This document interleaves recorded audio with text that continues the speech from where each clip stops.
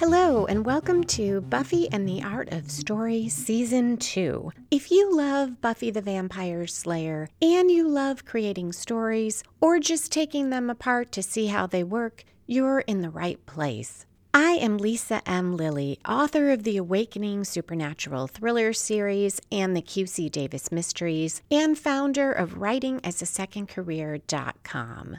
This Monday, we're talking about Season 2, Episode 5, Reptile Boy. In addition to the usual breakdown of the plot points, I will be talking about themes, the huge turning point for Giles and Buffy, some of the highlights from the DVD commentary by the writer and director of Reptile Boy, David Greenwalt, and the first of many demon snakes that we will see in Buffy.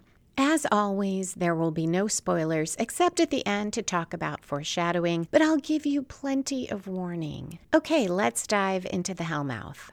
The initial opening conflict is quiet at first. Xander and Buffy are braiding Willow's hair as the three friends try to figure out what's happening in an Indian soap opera. The dialogue is in Hindi and there are no subtitles. Willow and Xander sort of complain about having no money and nothing to do. Buffy, though, says she's happy because it's quiet all over Sunnydale. We then move on to a significant conflict. About 2.5 minutes in, we see a large house with many windows. A girl crashes through one on the upper floor, climbs down, and runs. Someone in a monk-like robe follows her, chasing as she runs through the trees, and climbs a wall to go into one of the many cemeteries in Sunnydale. In the cemetery, 3 guys in robes are chasing her, and yet another one appears in front of her and grabs her. He calls her Callie and tells her she can't get away. After taking his hood off, he looks right at the camera, so we cannot miss seeing his face. He's blonde and good-looking and looks to be around college age. This could be our story spark or inciting incident. This is a little bit early because normally that comes at about 10% through our story. Here, while it does set off a story, it does not set off the true arc of the episode, which has to do with Buffy and the choices that she makes. So we will see that happen a little bit later. For now, we switch to credits and come back to Cordelia. She is doing a fake laugh in the hall, practicing it, and explaining to her friend that Dr. Debbie says to draw in a boy or a man, you need to make serious eye contact and really listen and laugh at all his jokes. Buffy tells Willow as they walk down the hallway about a sexy dream she had about Angel. Willow says something like, "Oh, you two are so right for each other except for..." And Buffy says except for him being a vampire and she's the Slayer. Willow says they could go out for coffee. She says it's not a date, it's a caffeinated beverage, and calls it the non-relationship drink of choice. We get a nice back and forth quote here. Xander says, "What's like a relationship?" Buffy says, "Nothing I have." Xander overhears Cordelia talking about how she's dating college guys only, and they make fun of one another. But Cordelia gets in the last insult, and she says, "I just know your pizza delivery career will take you so many exciting places." Around 5 minutes, 59 seconds in, so a little bit later than 10%, we get what I see as the true story spark or inciting incident of the episode. Buffy has said to her friends that she thinks Giles won't be upset, that she's a little late for training because things have been so quiet. Giles takes a completely different position. He tells her that just because things are quiet doesn't mean she can slack off, that now is the time to patrol even more and train even harder. And Buffy says something like, okay, in the 5 minutes between 7 and 7:05 in the morning that I still have for me, can I do what I want then? I see this as the inciting incident because it will drive the choices Buffy makes. She feels very frustrated at being treated like a child. and can be ordered around by everyone at the same time as she has all these adult responsibilities. So it will set her off to accept when Cordelia later invites her to a fraternity party. I had already been thinking this was the inciting incident, and then I watched the episode again with the DVD commentary by David Greenwalt. He said that he thinks Buffy is at its best when the theme is clear. And here he says the theme is Buffy feeling like she's being treated like a child by the adults in her life, and she rebels against that and the terrible repercussions that has. Also, that he sees Buffy here like many teenagers. She's at the cusp of adulthood and yet still a child. And in my view, even tougher for Buffy because she has more responsibility than most adults ever have. Given that Greenwalt sees this as the theme of the episode and what drives the story, I feel that confirms that this is the inciting incident. Giles pushing and pushing and pushing Buffy, and also ordering her around, because what he says to her, she's kind of pouting, and he says, this isn't getting to me. We all have to do things we don't like, and you will come for hand-to-hand training, and you will patrol. And he really does speak to her as if she is a little kid who is just being difficult and refusing to listen. He also ends by saying she needs to be there after school and don't dawdle with your friends. Of course, the next scene we see is Buffy outside after school. Willow and Xander are chatting with her, and they say, hey, what are you doing? She's like, I'm dawdling with my friends. A very nice car pulls up. I wish I could tell you what kind, but I'm just not a car person. Richard is driving. He is the guy we saw in the cemetery that we got such a great look at his face, so we know it's him. And he has a friend in the passenger seat who will find out his name is Tom. Cordelia runs up to the car, and she does her fake laugh when Richard asks her to come to a little get-together at the house. Tom sees Buffy, and he's interested. So Richard says to Cordelia, well, who's your friend? Cordelia says, she's not my friend. But when she realizes Tom wants to meet her, she quickly recovers and says, she's more like a sister. We're that close. Cordelia, looking unhappy, goes over to Buffy and says the guys want to meet her. And we get another great back and forth. This is one of my quotes of the episode. Buffy, I don't really want to meet any fraternity boys. Cordelia, and if there was a God, don't you think he'd keep it that way? She drags Buffy over. Richard calls her sweetheart and is generally a jerk, and she turns to walk away. But Tom intervenes. He apologizes for Richard. He makes a few jokes. He's kind of self-deprecating. And he says he feels like adult standing there, and here he stands in all his doltishness.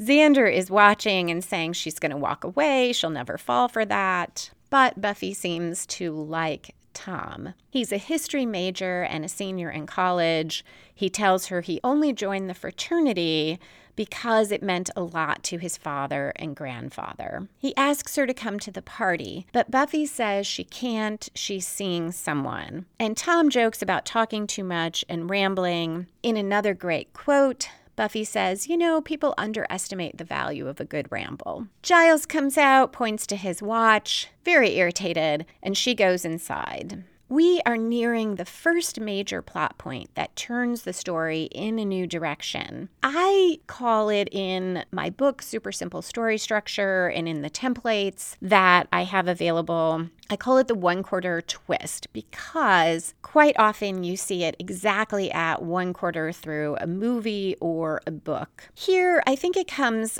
quite a bit later, although there are some shifts here that could qualify. First, we see Buffy in the graveyard, and she finds a broken bracelet. Angel appears, and he tells her there's blood on it and that he can smell it because there isn't enough to see. This is about 11 minutes, 31 seconds in, so that is a quarter way through, roughly, this 42-minute episode. And we have this emotional shift or turn in the emotional story because Buffy says something like, wouldn't it be funny to see each other when it wasn't about blood and violence? Angel says, she means she wants to date, and pretty soon she'll be asking him for coffee. And Buffy says, coffee? They have a back and forth. Angel is saying he's 241 years old. She's 16. She says she can do the math. And he's telling her she's young. She doesn't know what she wants. He's trying to protect her. He also says things could get out of control. Buffy says, isn't that how it's supposed to be? Angel warns her it's not a fairy tale. When he kisses her, she's not going to wake up from a deep sleep. And Buffy says, no, when you kiss me, I want to die. They have this very dramatic moment and she runs away. That line really is not one of my favorites. I wish I could remember how I felt when I first watched it. Now it seems over the top and over dramatic, but is probably accurate to the very dramatic situation Buffy is in, and that she is 16, and this is the first time she has really fallen in love. In the scene-by-scene commentary, director and writer David Greenwalt said this was one of his favorite lines, and he pitched it to Joss Whedon, and he was so pleased when Joss agreed to use it. So he obviously felt this was a great line.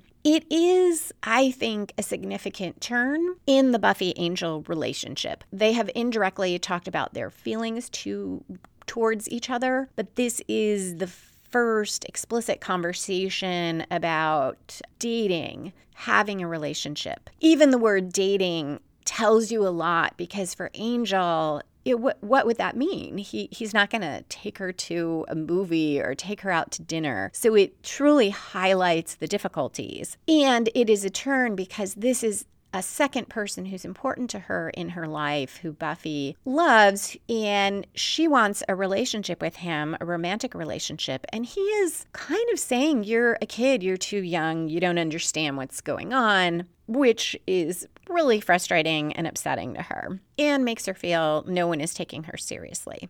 I still think, however, that our first major plot turn comes a little bit later. At 13 minutes 52 seconds in, Cordelia finds Buffy alone at school and says something like, "Did you lose weight? And your hair?" And then she says, "Okay, I respect you too much to lie. And the hair, well, that's not the point." Cordelia explains that Richard's fraternity needs some sort of balance at the party, but Cordelia was so busy really listening that she didn't hear him. All she knows is Buffy has to come or she can't go to the party. She tells Buffy she's not being selfish. She's thinking of all the good she could do with her money, because this is Richard Anderson of Anderson Farms, Anderson Aeronautics, and Anderson Cosmetics, which brings Cordelia near tears at the thought. I see this as the one-quarter turn in the story because it's coming completely outside of Buffy. It's also something we wouldn't expect to see before this episode. Cordelia inviting Buffy not just to a party, but somewhere where she really wants to make an impression. Because while she liked Buffy in the beginning, and she does seem to admire her, she also views Buffy and her friends, I want to say she called them lepers at some point, or one of her boyfriends did. So we wouldn't expect Cordelia to invite Buffy to something where Cordelia wants to build up her own popularity in herself. But she does. So at 14 minutes, 36 seconds in, Buffy says she'll go. And this takes the story entirely in a new direction. Because even though the finding of the bracelet would presumably prompt Buffy eventually to investigate, she wouldn't be at the fraternity party. Next, we see all these fraternity boys in the basement wearing robes, doing this ritual, and they're pledging themselves to Makita. In the commentary, David Greenwald said that it was really hard throughout the show to keep naming all these demons. He was really excited about what a great job he did coming up with Makita. And then later, he saw that name on some of the tools that the Grips were carrying around, even though he spelled it different. I looked it up, and on IMDb, Makita is spelled Machida. Then I searched Google, and there is a tool maker, Makita, which has to be what Greenwald was referring to. And interestingly, they spell it the way in my head I imagined it was spelled when I just heard it, which is Makita. Our fraternity guys are chanting, going through these rituals, and then they break out the beer when they're done. And we see that Callie is chained up in the basement. We switch to Buffy, Willow, and Xander talking. Buffy says that she's going to a fraternity party with Cordelia. Willow she says, Cordelia? And then asks if she sounded jealous because she's not. She also says she is worried about Buffy going. She has heard things about fraternity parties, that there's lots of drinking and maybe orgies and bad things happen there. Buffy, though, is focused on that nothing happened with Angel and nothing ever happens because he treats her like a child. Xander chimes in about how terrible that is, criticizing Angel, until he realizes she's going to the party with Tom, and he says something like, Buffy, really? Frying pan fire. So we have a little more of jealous Xander, though I feel like he is funnier here in that he is so open about it.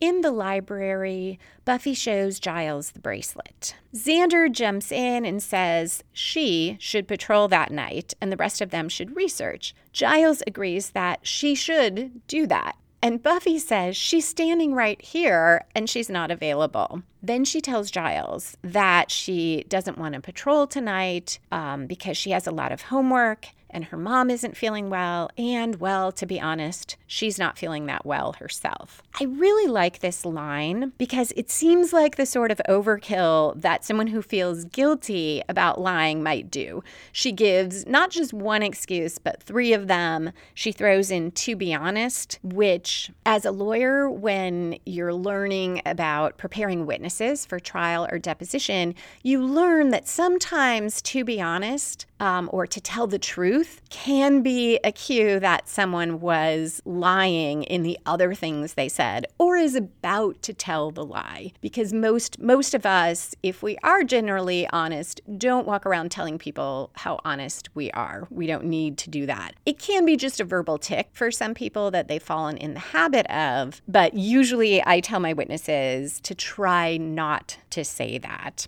Giles, though, I love that he's very concerned about Buffy, and he says, oh, of course, you should stay home. Willow is really upset about this. She doesn't tell on Buffy, but she is saying, you lied to Giles when they are out in the hall.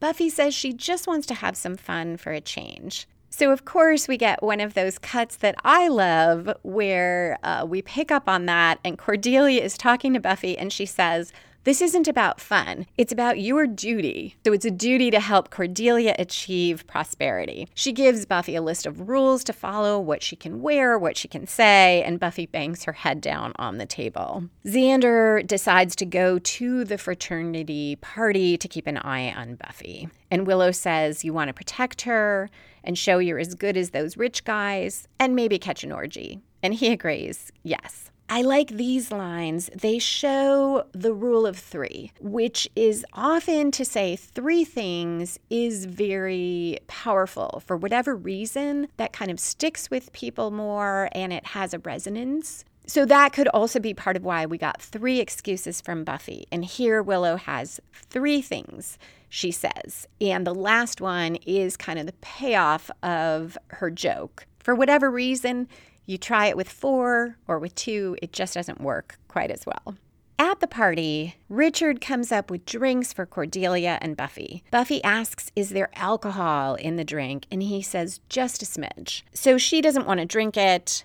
And he says, I understand. When I was your age, I wasn't into grown-up things either. This is so smarmy, and it's such a transparent attempt to manipulate Buffy. I'm glad that she doesn't fall for it, even though it hits on exactly what has been bothering her, that she has all this adult responsibility, yet is being treated as a child. I like to think it's because Richard is so transparent that Buffy sees what he's doing.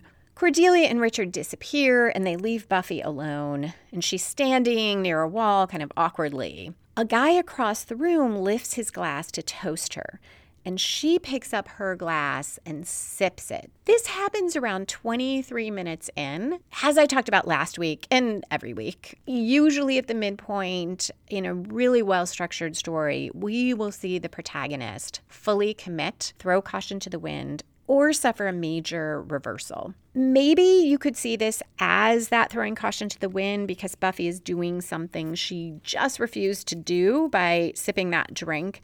But it just doesn't feel big enough to me because I read it as, yeah, she feels really awkward and alone. She'll take this little sip of the drink because at least someone has sort of said hello to her and she'll look like she's fitting in a little more. But I don't see her as deciding, okay, I'm going to drink at this party. Another obnoxious fraternity guy intervenes, yells "new girl," and comes charging drunkenly toward her. Tom appears and kind of sweeps her away, and they dance. In the meantime, Xander has snuck in a window. He looks more polished than we usually see him. He's got his hair combed back, he's wearing khakis and a polo shirt, and he almost, I think, blends in at this party. And he just misses seeing Buffy. About 25 minutes in, they're dancing. Tom says how glad he is Buffy came. And we again feel like maybe he is kind of a nicer guy because he can clearly see that Buffy is not happy about being there. And he also asks her, remember she said she was seeing someone? And he says, oh, are you not seeing someone? And Buffy says, someone's not seeing me. So he says, okay, so, why shouldn't you be here? She tries to say, to explain, but of course she can't really explain. So she's talking vaguely about responsibilities and obligations. And he says he likes that she's mature, but there is such a thing as being too mature. I love this manipulation by Tom. I don't mean I love that he does it, but I like the way this is written. Years and years ago, I read a book.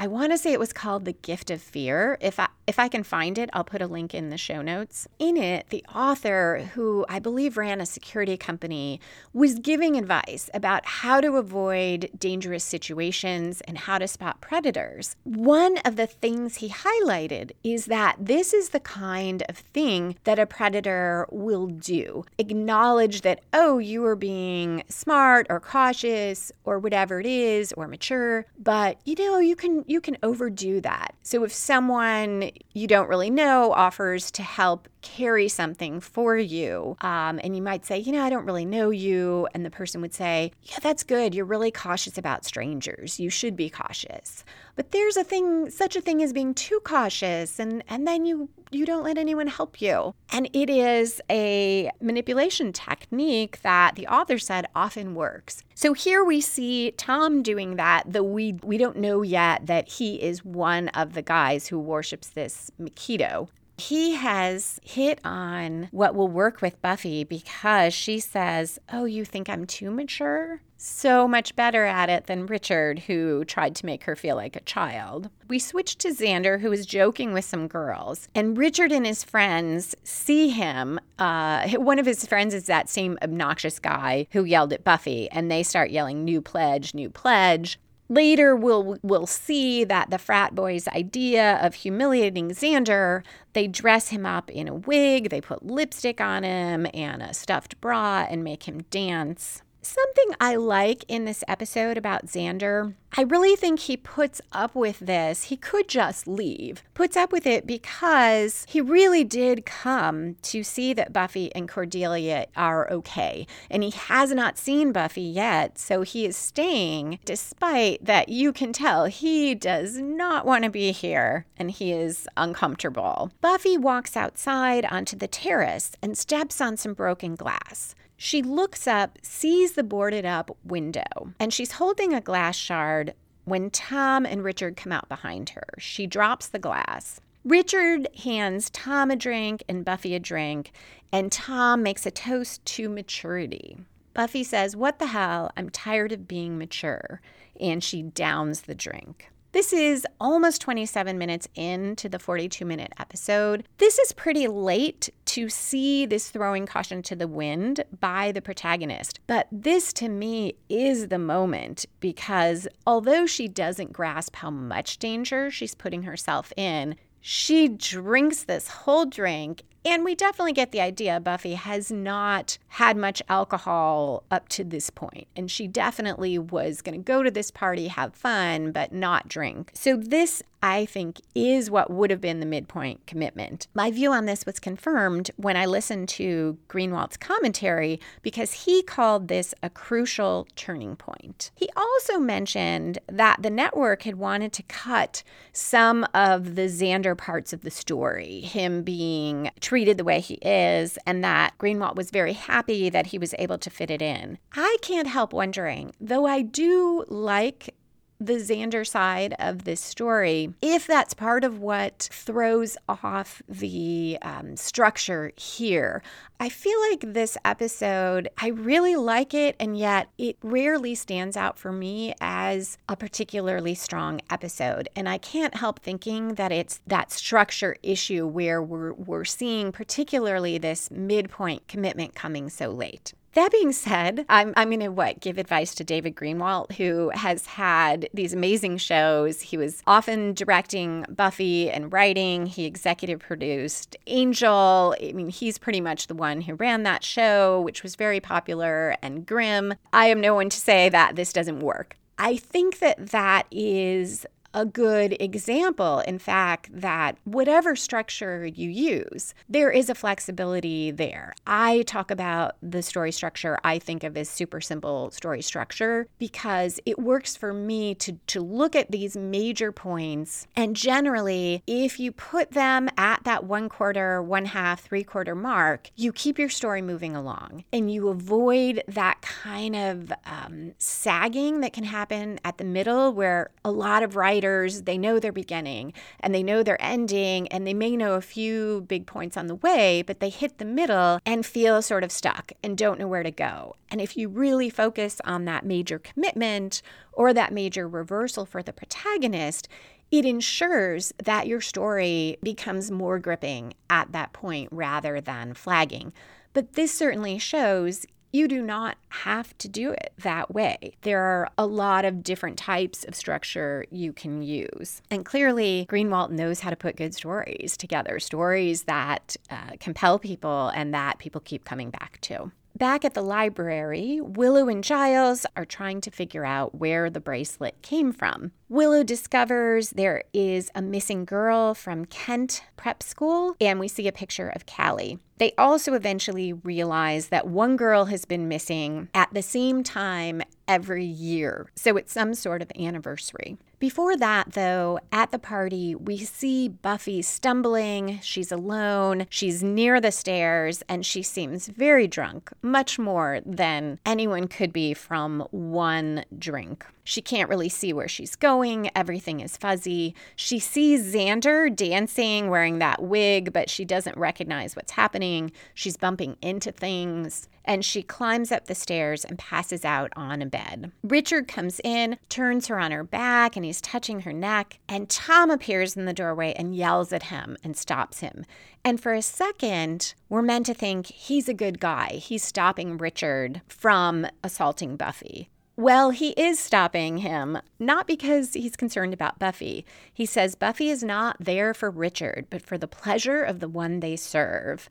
And he says that's also true for the other one, and we see Cordelia on the floor. That is 29 minutes, 39 seconds in. This, to me, is the next major plot point. Usually it comes around 3/4 through. It generally arises from that midpoint, either commitment or reversal, but it spins the story in yet another new direction. Here, it clearly comes from Buffy downing that drink and making that commitment to, I'm tired of being mature, I'm going to do what I want. Greenwald also commented on this point, and he said, in the best stories, Act 2 turns the story on its head, gives us this complete flip. He says the best example is The Witch, where we learn that it's not Amy doing these spells and these things to the other girls, it's her mom in Amy's body. I agree that this is a great way to look at the shift to the last part of the story. Whether you divide it like I do in quarters and we have this,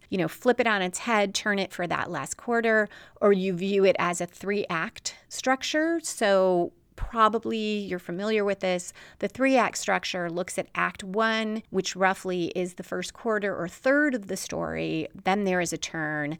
Act 2 spans what I would see as the middle 2 quarters. And then Act 3, there's that spin, and Act 3 is that last third or that last quarter of the story. So he's talking about that structure and saying, at the end of Act 1 or Act 2, you should have something that turns the story on its head. I really love that because I have always just thought about another new direction. Now I think I will look at it more as, can you make it just turn the whole story on its head? Here, there is definitely a turning on its head. He makes the point that we find out that Tom, who seems like the nice guy, is actually scarier than the scary guy, Richard, because Tom is a true believer. We find out the fraternity gets all the success and money and their alumni get it because they keep making these sacrifices. So I read Richard as he's doing it to get the benefits, but Tom seems like he really believes in Makita.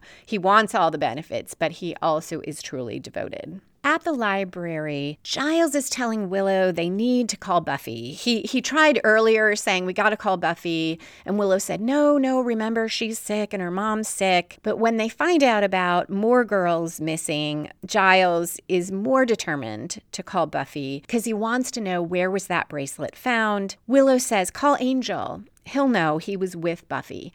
So she is still keeping Buffy's secret, but we see her feeling more and more kind of frantic about it and struggling to come up with how does she head off Giles figuring this out. Back at the frat house, we see Xander being thrown out. They do give him his clothes, but they throw him out the door and make fun of him some more. In the basement now, Buffy and Cordelia are awake, but they are chained up next to Callie. And Greenwald commented that it's pretty cheesy having girls chained up in the basement, but it's a very classic B-movie trope. Buffy tells Cordelia that those drinks were drugged. 31 minutes in, we see a ritual with 3 stones in a bag, and they are pulling them out. At first, it seems like maybe they're going to choose one of the girls, but then it's clear that it's just what order they'll be sacrificed in, and Buffy figures out that some sort of demon is going to come to them. There's this, I guess it's like a pit towards the back of the wall, and Cordelia is worried about being thrown into it. This comes at the actual 3/4 point of the story. So you could see this as the 3/4 turn, but I do think that happened when Buffy passed out on the bed because that's when she became so vulnerable.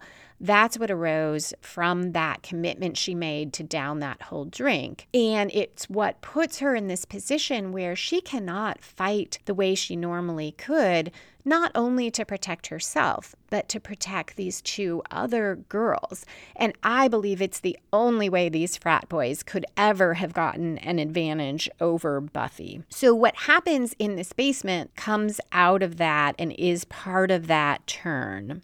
Though if you argued that the real turn is, it turns out they're sacrificing them to the demon, I suppose you could see it that way too, because that does switch us from dealing with the frat boys to dealing with this demon. We did, however, as the audience, know about some sort of demon worship all along, even though Buffy didn't know it. So this is another example to me of where the structure in this story is just a little bit fuzzy. It's not as clear a turning point as we sometimes see. But we do see definitely that there is an escalation of tensions and conflict and danger. The stakes have become higher and higher.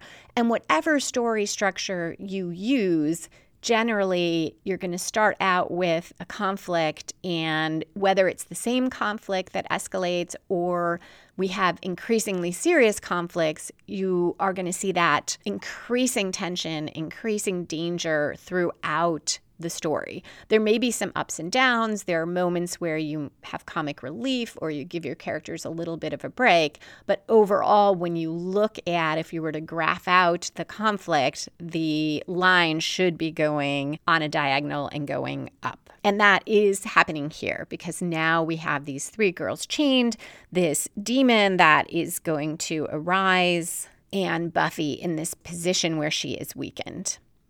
At the library, Giles has called Angel. Angel is there in person. He tells them he found that Buffy found the bracelet in the cemetery near the fraternity house. Here is where Willow finally tells Buffy's secret because now she has to protect Buffy. And she says Buffy's there and she went there with Cordelia. Giles says, she lied to me. And Willow says, well, Angel says, did she have a date? Willow kind of hesitates, and then she gets mad at both of them and says Buffy only went there because Angel brushed her off. And she turns to Giles and tells him that he is pushing Buffy too hard. Yes, she's the chosen one, but he's killing her with all the pressure. She is 16 going on 40. And then Willow turns back to Angel and says, in a great quote, and you're going to live forever and you don't have time for a cup of coffee? And then she says, okay, I don't feel any better.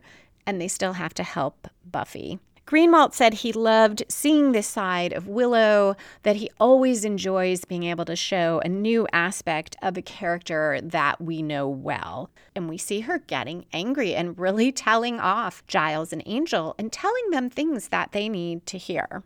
They go to the fraternity house and they run into Xander. He is wearing one of the monk-like robes. He found it in the trash. Just before that, we had a really nice moment where he was walking and grumbling to himself about how one day he'd have money and prestige, and on that day, those guys would still have more. And then he saw Cordelia's car. She has Queen C on her license plate, which I love. So he stayed around, he looked in the windows, he tells us he saw the guys in robes in the basement or heading for the basement. He found a robe in the trash and put it on, and he's thinking this will get him back into the house.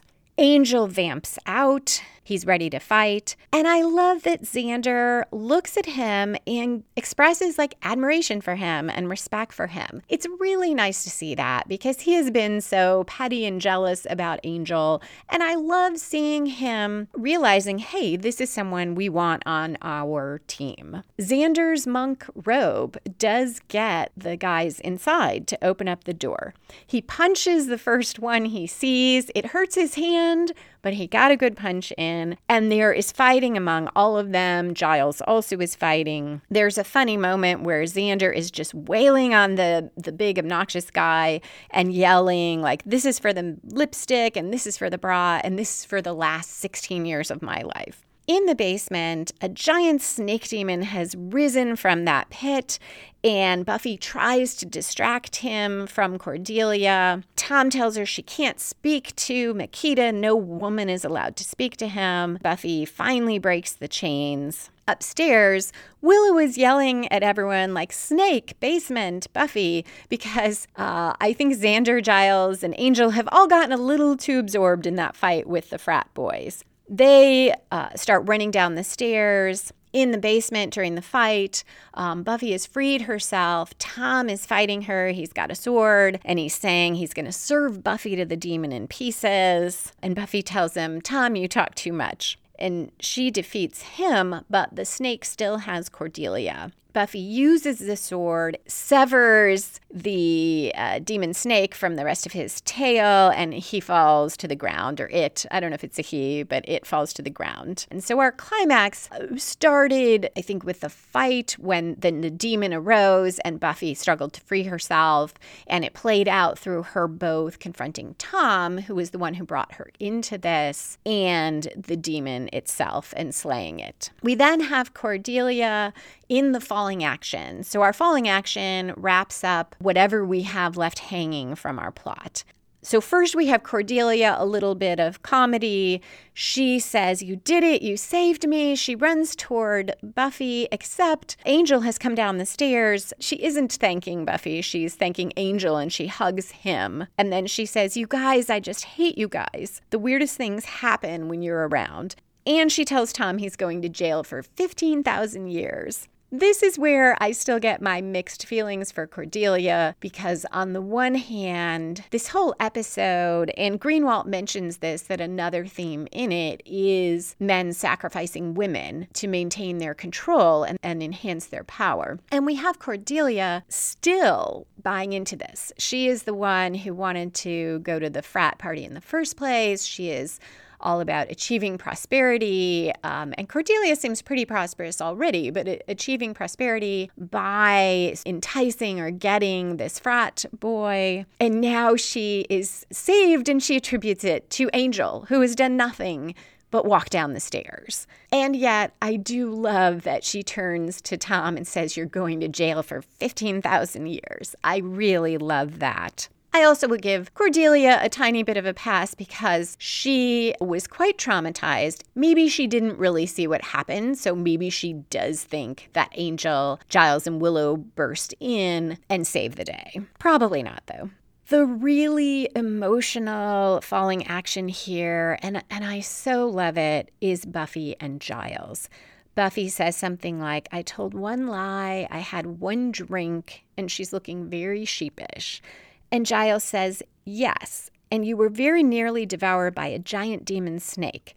The words, 'let it be a lesson to you,' are a tad redundant at this juncture." I think that has to be my quote of the episode and is yet another favorite Giles quote. In the commentary, Greenwalt also noted this, and he said, yes, it is outright stating the theme or the moral of the episode, but he doesn't mind doing that if it has been earned emotionally. I think that is such a great point, because normally I don't like when we get a story and then the writers have one of the characters tell us what it means. Here, though, I think it works for the exact reason that Greenwalt said, because we have earned it emotionally. We have seen Buffy go through this, and Giles saying it seems so very true to his character and their relationship. Also, the other reason I think it works here is that that is not the end of it. That is not the lesson or the only lesson from this, because Buffy says she's sorry and Giles says he is sorry too. This is a huge turning point for Giles and Buffy. He tells her he drives her so hard because he knows what she has to face. But he's not going to be so demanding in the future. He's not going to order her around, that he has been doing that too much. So he says he'll just do an inordinate amount of nudging. It is the perfect parenting sort of reaction. I know Giles is not really her dad, but he is taking that role, and he could just be angry. And it's a normal thing, because you fear for that person you love, that they have been in danger, they've almost died, and you're so afraid. It's like when you see a kid runs into the street and the parent gets him back and yells at the child. And a lot of that is coming from that fear of what could have happened. So Giles could have reacted that way. And instead, he didn't just scold Buffy and point out, like, see what happened. He also examined himself. He examined his role. He examined whether the way he was treating her contributed to this. He grasped that the way he'd been handling the relationship was going to cause harm to Buffy. Basically, that Willow was right. He's driving her too hard, and she can't be nothing but the Slayer. She is a person who needs to have more in her life.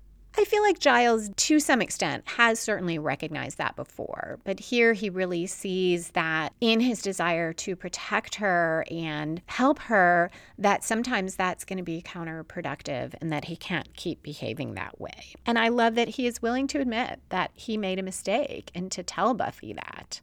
and tell her he will change. At the bronze, the boy from Inca Mummy Girl, the one who the mummy lured into the back and was going to suck the life out of him, he is getting a cappuccino that he brings to Cordelia. She chides him a bit because it is not quite perfect. It doesn't have the extra foam, so he goes back to get it, and she says, "Thank you, Jonathan." So we find out his name. And she tells her friends that young men are the only way to go. At a table, Xander is reading the paper, all the fraternity boys. In an example, this is my comment, of very speedy justice, have been sentenced to consecutive life sentences. Also, the past fraternity members who were very wealthy are now going broke. Their corporations are losing profits, and there are boardroom suicides. So we know that they were successful because of all these sacrifices. And then we get such a fantastic quote. Xander says, starve a snake, lose a fortune. I guess the rich really are different. Willow then asks if Buffy has heard from Angel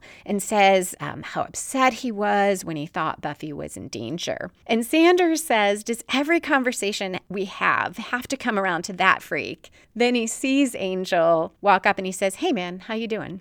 I really like this Xander. I like that he is still a little snarky about Angel, but he's not going to hide that from Angel. He's willing to say it right up front when Angel, even when he sees Angel is there. But he also is sort of accepting Angel as part of the picture, as part of the group when he says that, "How you doing?" Angel says to Buffy he noticed they serve coffee here and maybe she'd like to go out for coffee sometime. She says, yeah, sometime, and she'll let him know and walks away. And that is the end of the episode.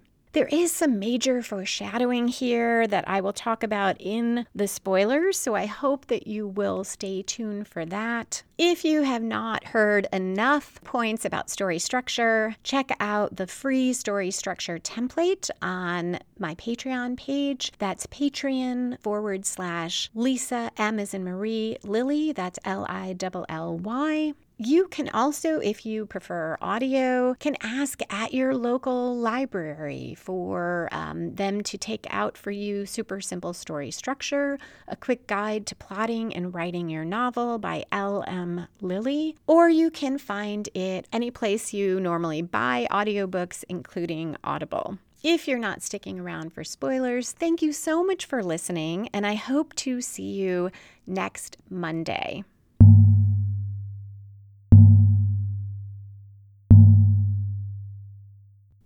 And we're back for spoilers.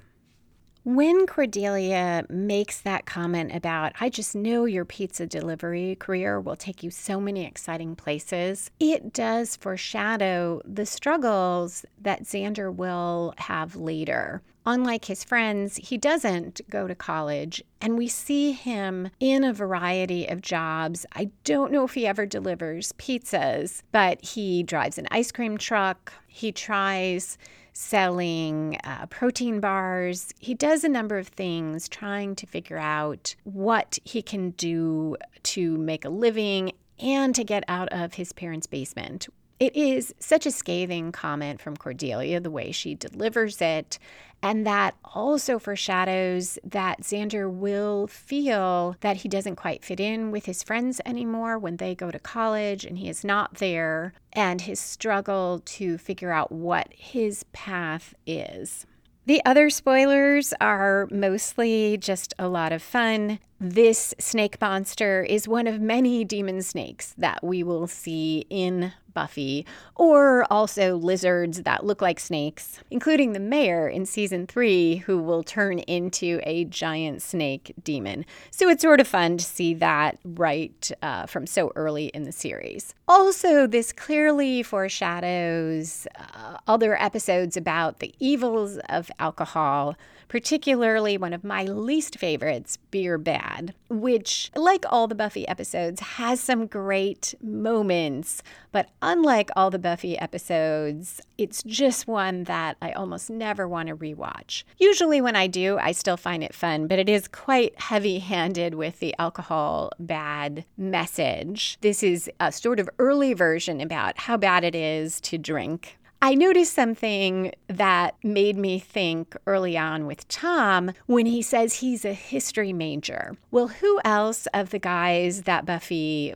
becomes interested in is a history major but Parker Abrams, who is such a jerk, also a frat boy. While as far as I know, he did not worship a demon snake monster, he treats Buffy terribly. It makes me wonder if somebody in the writer's room has something against history majors, or is it just one of those default things that comes to mind? I think we all have that as writers, things that we put in for backgrounds of characters and don't always realize that we are repeating them for a particular kind of character. I just found it kind of fun that Tom, the supposed nice guy, which is also kind of who Parker pretends to be, nice and kind of funny and self-deprecating, and they're both history majors.